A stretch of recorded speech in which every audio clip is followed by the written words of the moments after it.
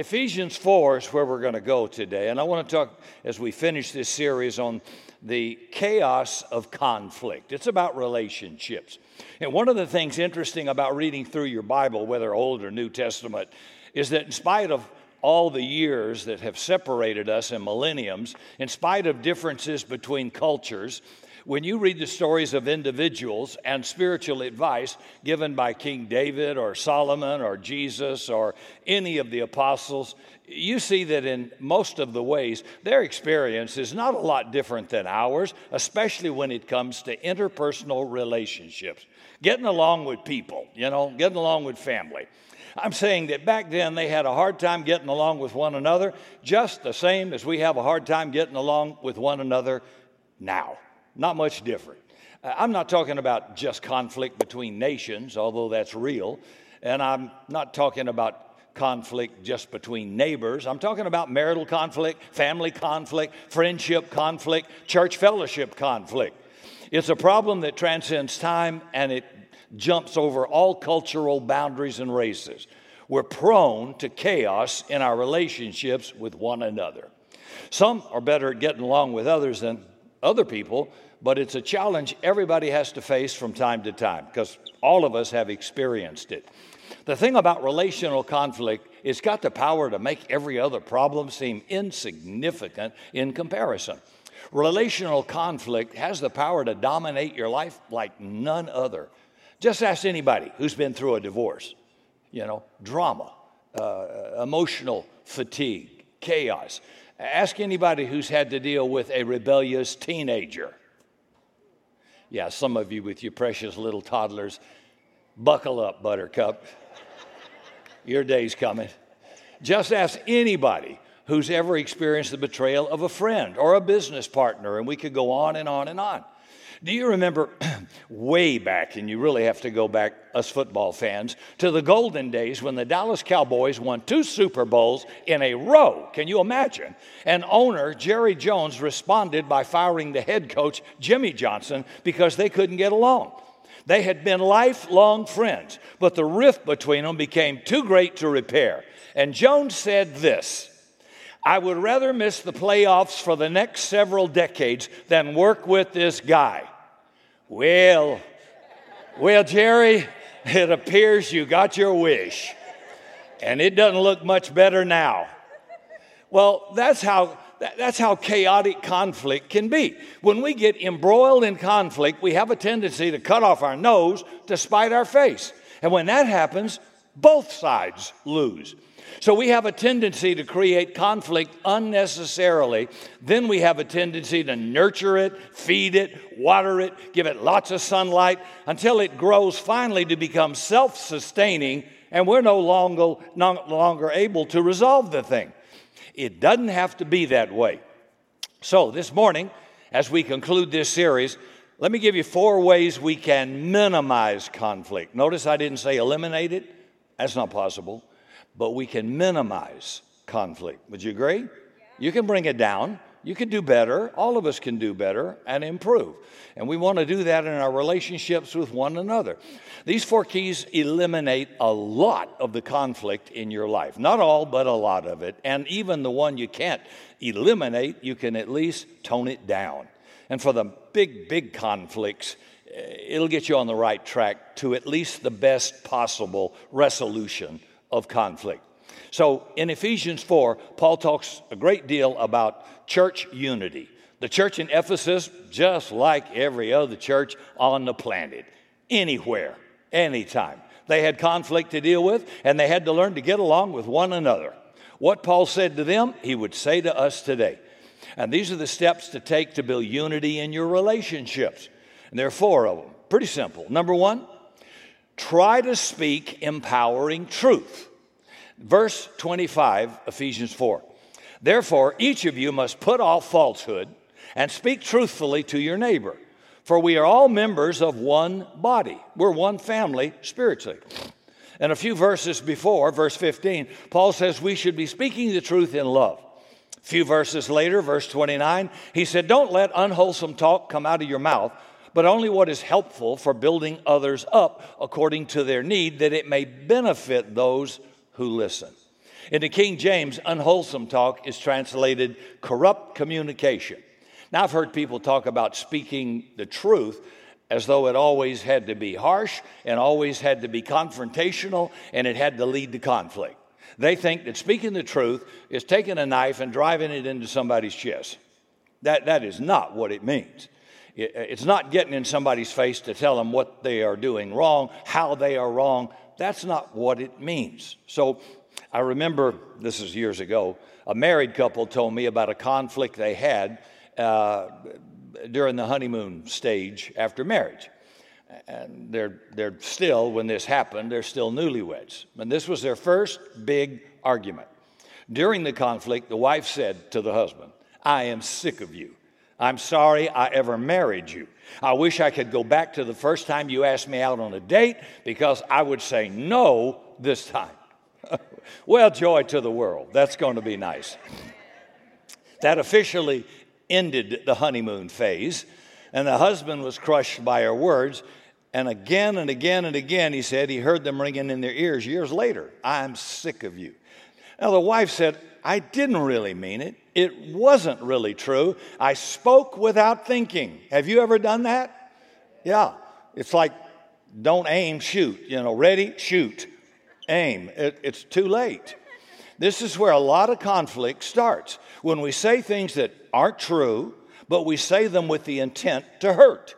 This is one kind of falsehood Paul's trying to tell us. Stop it once and for all. The wife said, "It was several years ago when this happened. He needs to let it go."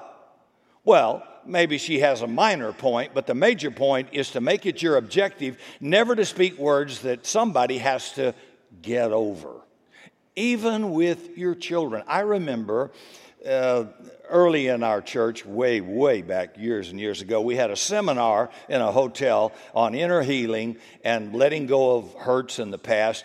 And an Episcopal priest was just sobbing, bawling. We had to get him a towel. It was so bad. And I never will forget what he said. He said, I was a teenage boy. I was trying to saw something for my father. He grabbed the saw out of my hand, and he said what he said many times: "You can't do anything right." And he said, I've grown up now at 57 years of age with that voice ringing in my ear all the time: "You can't do anything right." So be careful that you never, with your children or with a friend or family, married couples, don't say anything like that that's final. You're going to sow the seed to destruction in any relationship. You have to phrase it differently. You don't say, "You always lie." No, Gloria, that was a lie. We don't lie in this home. I can remember my mother saying that to me. We don't behave that way. We don't talk that way. But she never said to me, "You always, you never." Those are words that have pain in them and can really do deep wounds that affect you later as an adult. Don't tell the love of your life you're sorry you ever met them. Instead, you're not going to go out on a date, that's for sure. Instead, speak the truth, but do it in love. Drop the tone of your voice. Think about what you're going to say. Be positive about something that is good, but to say, "That hurt. That was irresponsible." The tone of how we say what we say can make a big difference in what we say. Would you agree? Speak the truth in a wholesome, uplifting, edifying way. Which brings us to the next step in conflict resolution, and that is deal with your anger before it takes over your life. Deal with anger before it takes over your life. 2 weeks ago, on a 103-degree afternoon in San Antonio, I'm on Highway 281, my favorite, driving north back to the office when my tire pressure light came on with the noise it makes, and it flashed on my dash panel, and I immediately thought, bumper to bumper, dear God, let me make it to Discount Tire. It's just 1.5 miles up there, and I could already feel something was wrong. And I didn't want to get flat on a busy highway in 100-degree heat. Would you? I could change that tire. I made it on a wing and a prayer. A lot of prayer, not much wing. The tire was split on the side, totally destroyed when I stopped. I had it changed immediately. Now, let me tell you something. Your anger is a warning signal that something needs to be dealt with. In fact, any negative emotion in me or you is a warning signal, blop, blop, blop, blop. Something needs to be dealt with.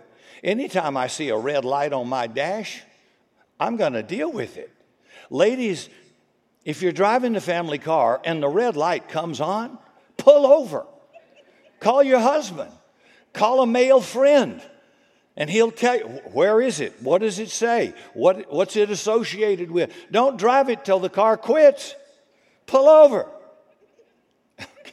I say that to a few people in here that I know, that the red light, doesn't matter if it's green, yellow, they're going to drive on. Doesn't matter till the car quits. It's a warning to give it attention. Listen to what Paul says, Ephesians 4:26. In your anger, don't sin. You can be angry and sin not. That's okay. Being angry is a normal human response. It's the sin with it that's the problem. Don't let the sun go down while you're still angry. And don't give the devil a foothold. You give him an inch, he'll take a mile. See, when you're mad at somebody, you got to deal with it because nothing good's going to come out while you're mad. And the closer that person is to you in relationship, the sooner you need to resolve it. That's a takeaway point. Real close relationships need more immediate attention. If somebody in the lobby suddenly gets mad at me, that ain't nearly as important as if my wife gets mad at me or one of my children comes up to me. Would you agree? That's more serious. The further away someone is from you, the less serious that might be. But you don't let it fester.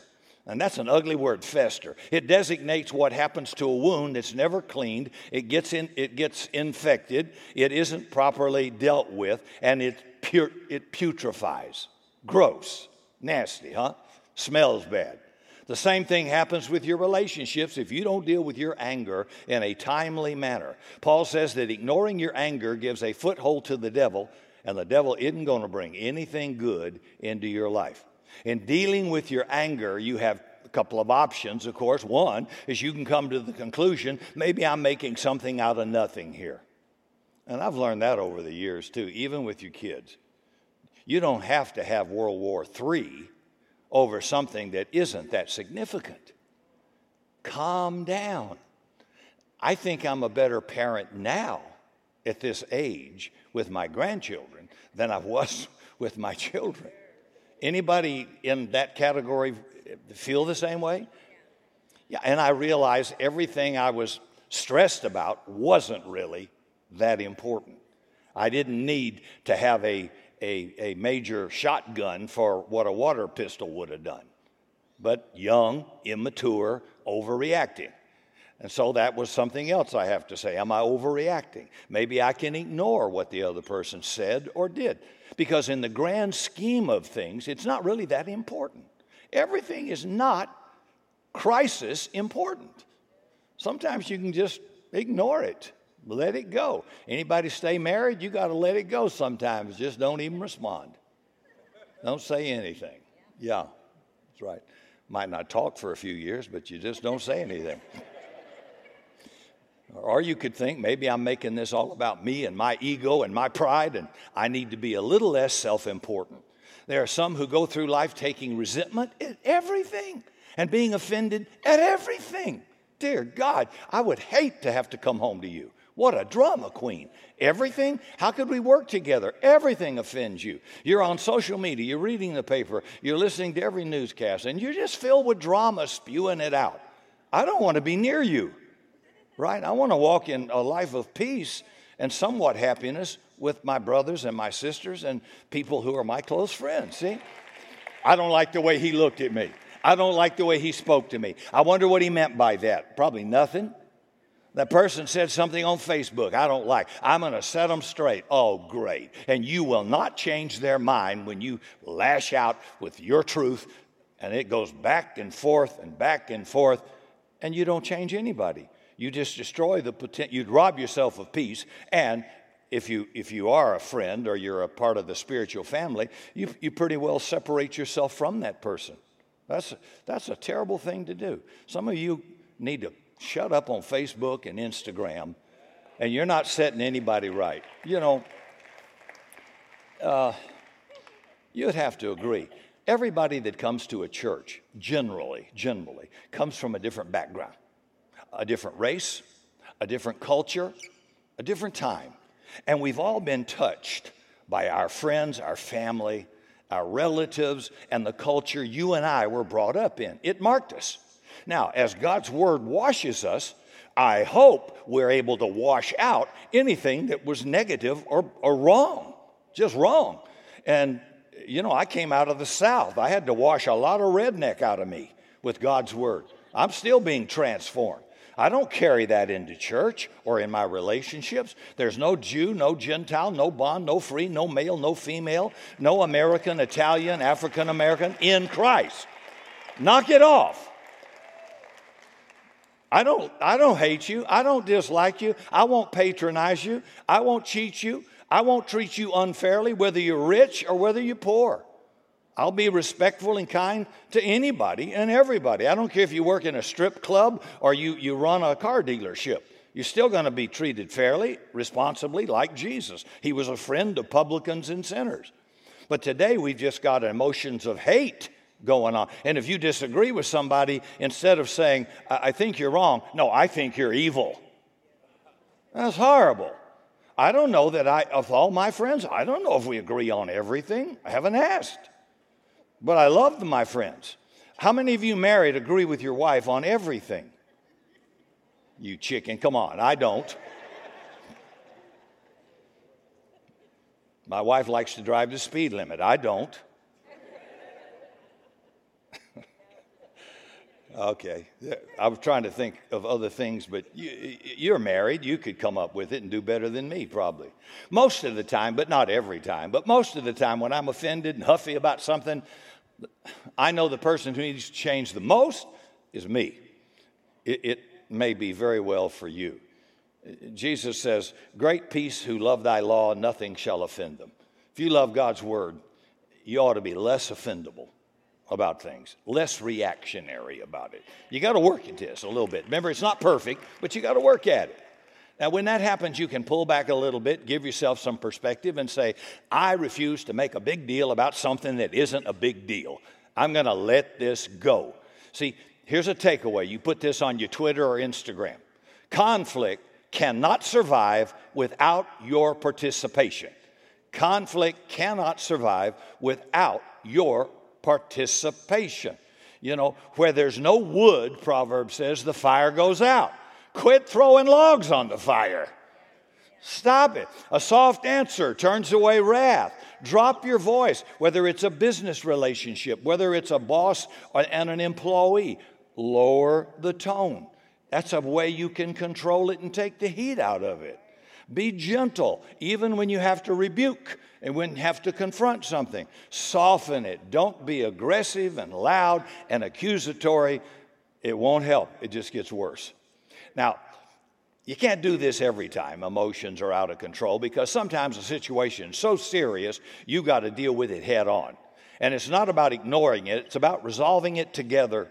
That's my goal. Let's resolve this together. See, when there exists a serious conflict between people, now what do? You go back to square one of this morning's message. You sit down with that person, look them straight in the eye, and you speak empowering truth. You speak that truth in love, trying to be helpful, not accusatory. You speak in a wholesome, uplifting manner, even if the topic is tense, even if they're completely in the wrong. You don't lash out. You don't attack. You don't aim for the jugular. You speak the truth in love. And even with your children or teenagers, believe me, even when it looks like they're not listening, they're listening. They're listening. Be sure. When you're upset and angry, you can drop your tone. My wife did that with our girls coming up a lot better than I did, about how to gently talk to them. And I've caught on, I think, a little bit, and dropping my tone too, in dealing even with the grandchildren.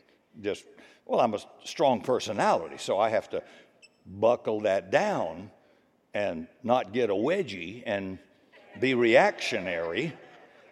Yeah, I'm no diplomat. I'm not a pro at this. I'm pretty good in some things, but not everything. And have to learn to do this just like you do. I'm not perfect at it either. But you want to resolve it as quick as possible before the sun goes down. Now, please, that just means do it quick. Because if it was like 5 minutes to sundown, you might not be able to resolve it that quick. It just means get on it and deal with it promptly. You may have to make a phone call, write a letter, send an email, take responsibility. It's really important for you. I remember having to call not having to, but wanting to deal with unforgiveness and bitterness towards my military father. And I was in a Bible study with James Robinson. We had a teacher who was there. And I remember whatever subject he was on, it struck me really hard in the heart. It wasn't about him, it was about me. And God says, I want you to forgive this person, but it's not for their benefit, it's for your benefit, Rick, because you're an open door to the enemy with hatred and bitterness and unforgiveness. And I hated my father. I mean, I think he was divorced 5 times, and we were handed to different relatives, and there were many other manipulative things. And, I'm either up or I'm down, one or the other. I love or I can hate. There's no in between. What you get's what you see. And I remember I said, I've got to deal with this for the sake of my family, my children, and me. That's what God said. It's not about him, it's about you. So I called him, and I never forget that back then, dialing that number, I would have rather gone to the electric chair than dial that number. Because now I'm going to take the low road to somebody who's guilty. That just doesn't seem right. And I'm going to say to him, please forgive me. Please forgive. And I'm thinking to myself in the natural man, me? I didn't do anything. I got tossed around. You're the problem. So anyway, I did it. And I'm just telling you, I was almost shaking to do it out of fear, not wanting to be vulnerable or having to say, I'm wrong, and I did it. And I never will forget, he's reactionary too. I mean, the old geezer's 101 next month. I mean, I think God said, Luke, I ain't taking you home yet. I'm not ready for you just yet. So you hang back a little bit. And I never forget, he got really soft. And he wanted to apologize. And I thought, well, this has never happened before. And he got softer and softer. Then my wife will tell you, I invited him to come here, and I went around the world preaching to Australia, South Africa, London, Amsterdam, and back. And I bought him a first-class ticket and took him all the way around. We had probably 2.5, 3 weeks together. We shared a room together, and I never had another thought about my father since then. None. So there's no hatred, no bitterness. Yeah, it's gone. I was with T.D. Jakes many, many years ago in South Africa, and I was with him when somebody asked, how do you know if you've forgiven somebody? He says, when you remember it, it doesn't hurt anymore. I thought, that's pretty good. So every time it comes to your mind, Father, in the name of Jesus, I choose to forgive so-and-so. They hurt me, they divorced me, they cheated me, defrauded me, they betrayed me, whatever it was, then I forgive them. And at some point, it won't cross your mind again. It's gone. But it's for you. It's not for them. It's for you. If you walk out in an argument, particularly close relationship, you walk out, slam the door, you're sowing the seeds of divorce. That's bad, really bad. Now, that means there's not going to be much chance, if you keep that up, of reconciliation at all. Now, let's look at the next step in resolution and avoiding conflict. Number 3, be the giver, not the taker. Be the giver, not the taker. Paul said, verse 28, anyone who's been stealing must steal no longer, but work, doing something useful with your hands that you may have something to share with people in need.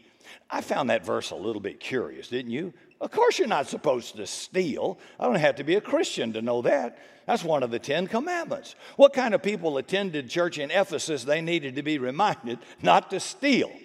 Well, no doubt he's speaking literally, but he's also speaking metaphorically. He's talking about living life with the attitude says, I'm looking out for me, number one, above all else. I'm taking what I need as well as what I want, and I don't care what it costs anybody else because, after all, it's all about me. That's another kind of theft and stealing. Some people build their entire career on that concept. What's the least I can do and draw a paycheck? What's the most I can expect for the least amount of effort? See, if that's your attitude, no wonder you'll be in conflict with coworkers. No wonder things will be tense with your overseer or supervisor because they can sense me first attitude in you. Some people take that same attitude into marriage. They're afraid at some point they might have to give more than 50%, 51%. Now, I'm not an expert on the institution of marriage, but I know this. There are times, dude, when you got to give 100%. And they give nothing. And all the wives said amen. Who came up with this 50-50 nonsense? I hadn't found that to be true at all. Maybe it's 75-25. I don't know. Maybe it's 100 to nothing. But it happens. And it's the same in relationships with your children and your friends and your relationship with church family members. When your attitude becomes, what can I give rather than what can I take, most petty conflicts will disappear. In the first New Testament letter Paul wrote, he says, make it your ambition to lead a quiet life, minding your own business, work with your own hands, just as you should, so that your daily life may win the respect of those outside the church, and so you won't be dependent on anybody. That's in 1 Thessalonians chapter 4, verse 11 and 12. So we create a lot of conflict for ourselves when we neglect to carry our own weight at work, at home, in our friendships, and every other area. Others can sense our me first attitude. We also create a lot of conflict for ourselves when we follow others around with a portable scale so we can make sure their output is even to everybody else's, because we don't want anybody else to get away with doing less than their fair share. Now, obviously, if you're in a leadership position, there are times when you need to be sure everybody's pulling their own weight. Most of the time, it's best for us to follow Paul's advice. Mind your own business. If you're not part of the solution or the problem, it ain't none of your business. Stay out of it. Instead of nosing your way into what everybody else is doing, make sure you're carrying your own weight. Our attitude should be, I'm a giver, not a taker. So, of course, the scales will always be a little out of balance because I'm a giver. And that needs to be our attitude. Even Jesus talked about going the second mile when you don't have to and knock them out. See, if by chance you have to deal with somebody who's too much of a taker and the situation becomes serious, so much so it has to be resolved, what do? Go back to square one. Sit down, look them straight in the eye, and speak the truth. And you look for ways to resolve the difference with integrity and without hateful words and hostility. You can terminate somebody from your employment or staff without hateful words or conflict. You can soften that and speak truthfully but kindly. And that has to be done a number of times before you want to sever a relationship or a business associate. Let's look at the fourth step in resolving conflict. We should have learned this in kindergarten, right? This is simple. Number 4, make kindness and compassion the key word of the day, every day. Be kind and compassionate to one another, verse 32. Charles Swindoll talks about visiting a university president's office. He had a sign on the wall in his office, kindness spoken here. That ought to be for all of us. Kindness spoken here. Powerful message, a powerful purpose to pursue in my relationship with others. Just be kind. You know, there should be an 11th commandment. Be nice. Be nice. Just compassionate. You don't have to fly off the handle. You can stay on the handle. And your relationships will be a lot better for it. Nobody wants to be around an angry man or an angry woman, for that sake. Even the Bible said it'd be better for you to have a cup of water and a piece of bread on a roof in a corner somewhere and with a brawling woman. Sorry, girls, but that was just in the Bible. So apparently they had that problem. I don't know. You don't have to be snarky on Facebook and Twitter or even in real life. Even if the other person's wrong, you can still be kind and compassionate. That's important to do it. See, if it's really serious, you can resolve this conflict by going face to face, speaking the truth in love. See, if it's really serious, you can resolve the conflict. And they're not going to get away with anything, right? Yeah. And you can do it in a biblical way. Speaking the truth in love and resolving the situation together, doing it quickly before the sun goes down on your anger, and you can do it in a kind way. You know what helps me develop the attitude of kindness and compassion when something's been done to me, against me, or infuriates me? Verse 32, forgiving each other as Christ in God forgave you. None of us are in a position to throw the first stone, ever. When it comes to sin, we all bear the same stain. I don't care what your background, your race is, how much Bible you know, we all have to be forgiven by Jesus. Psalms 103, verse 3, He forgives all my sins. He heals all my diseases. He redeems me from death. He crowns me with love and tender mercies. There is none righteous, no, not one. Romans 3:10. Not me, not you, not anybody. Psalms 130, verse 3, if the Lord should mark iniquity, who could stand? Nobody in the room. Nobody watching online. We're all guilty.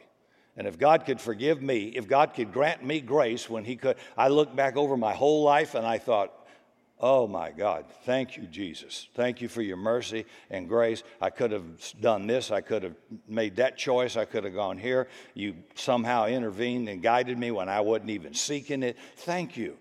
Well, why can't I extend that to somebody else? See, some of you need to be better forgivers. I would rather err on the side of mercy than judgment, because you reap what you sow, as Chrissy said. If I ever need mercy, I won't get it if I haven't sown it.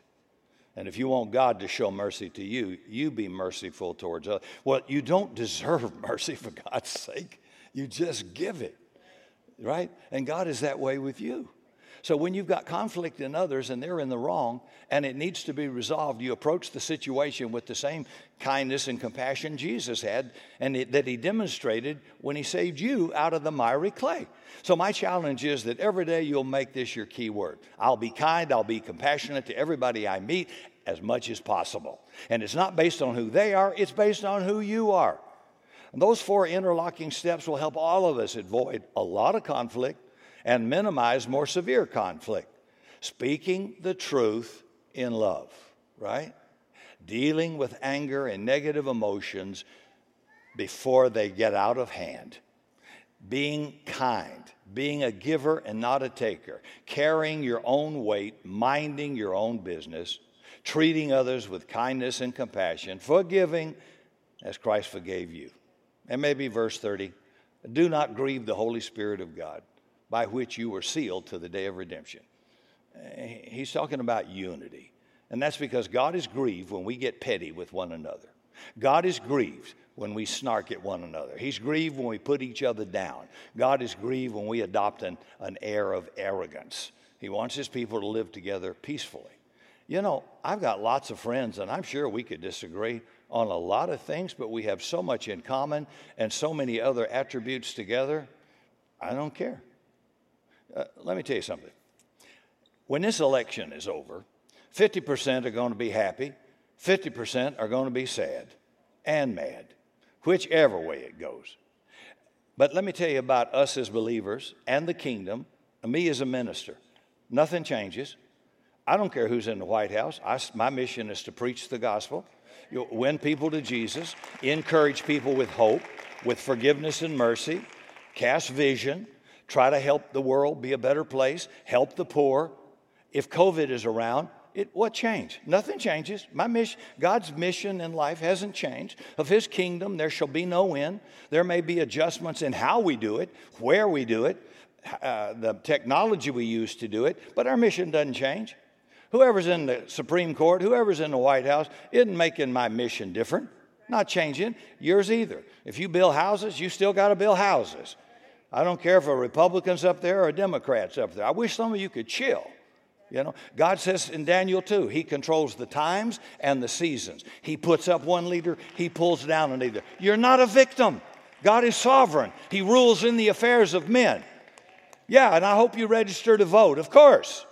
But my point is, I'm not a victim to whatever goes on there. I'm in a new kingdom with a new king and mighty power, and God is not going to fail. Come on. Don't be mean. Don't be angry. God's up to something. And I'm glad He is. But I hear so much negative talk, I don't even want to talk about it. You don't hear me talk about it. I want to build us up. I want us to be kind to one another. I don't want us to see each other, oh, that's a Hispanic brother there, or that's an African-American brother, or that's a Caucasian guy, or whatever.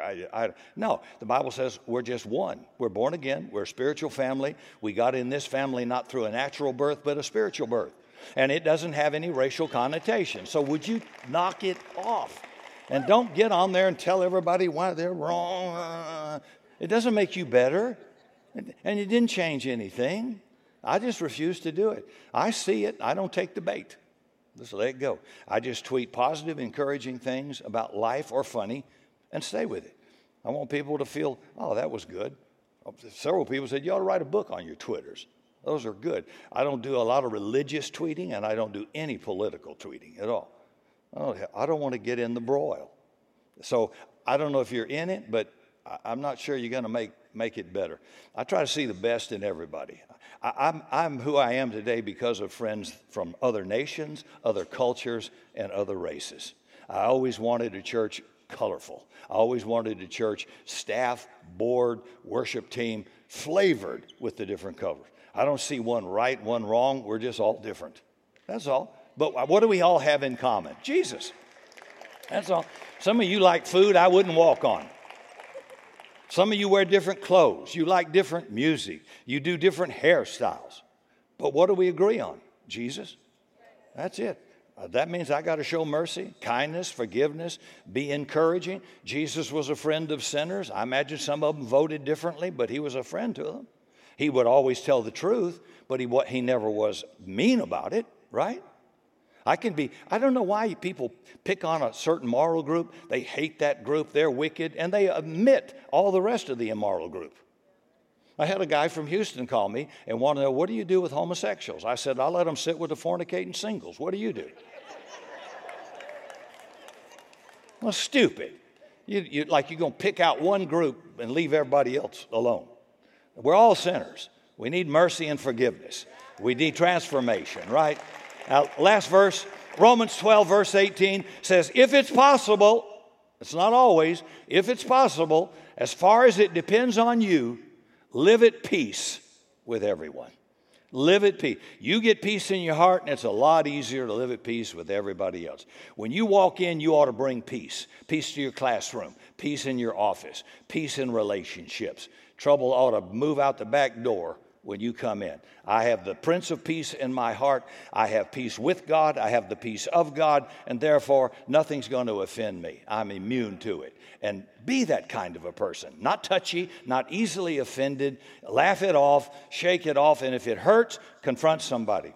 We had one couple a couple of years ago that had been very faithful, I didn't know that. They would get CDs and share them with other people outside in the business world. And one day I made a statement in one of our early services, and I said about people arguing. I said, would you stop your, and the word I used started with a B. It wasn't beautiful. And the second letter would have been an I. And that's as far as I'm going to go. But I said, would you stop your, and I said this word, just ran through it. They were so offended, they left the church. And I thought, if you'd have come see me welcoming visitors and said, Rick, that offended me. That was a crude word. It wasn't profanity, but it was a crude word, and it really offended me. I would have apologized. I would say, I'm so sorry. My wife already told me about it, and I never did it in any of the other services. It was just off the hook. Well, let me tell you something, smarty pants. You get up here and do all the services on every subject, on every topic, and not say something you shouldn't have said. Is everybody going to leave in marriage, business? You're always going to do something out of line. Well, go to the person. Look them in the eye. Speak softly. Be kind, compassionate, tender mercy. And I would have said, what do you want me to kneel down? I'm sorry. I won't do it again. You're right. I was wrong. This is a place in this world where you can't be so touchy about one thing. Brian Houston told me he had the same thing at Hillsong. He used a word one time that wasn't ugly, but it was your rear end. And down there they call this the bum, B-U-M. Yeah, now bum to us is somebody begging out there on the street somewhere, right? But it's a different word down there, and he used it and had 2 families leave. I thought, how? You think these people are going to soar in life? I don't think so.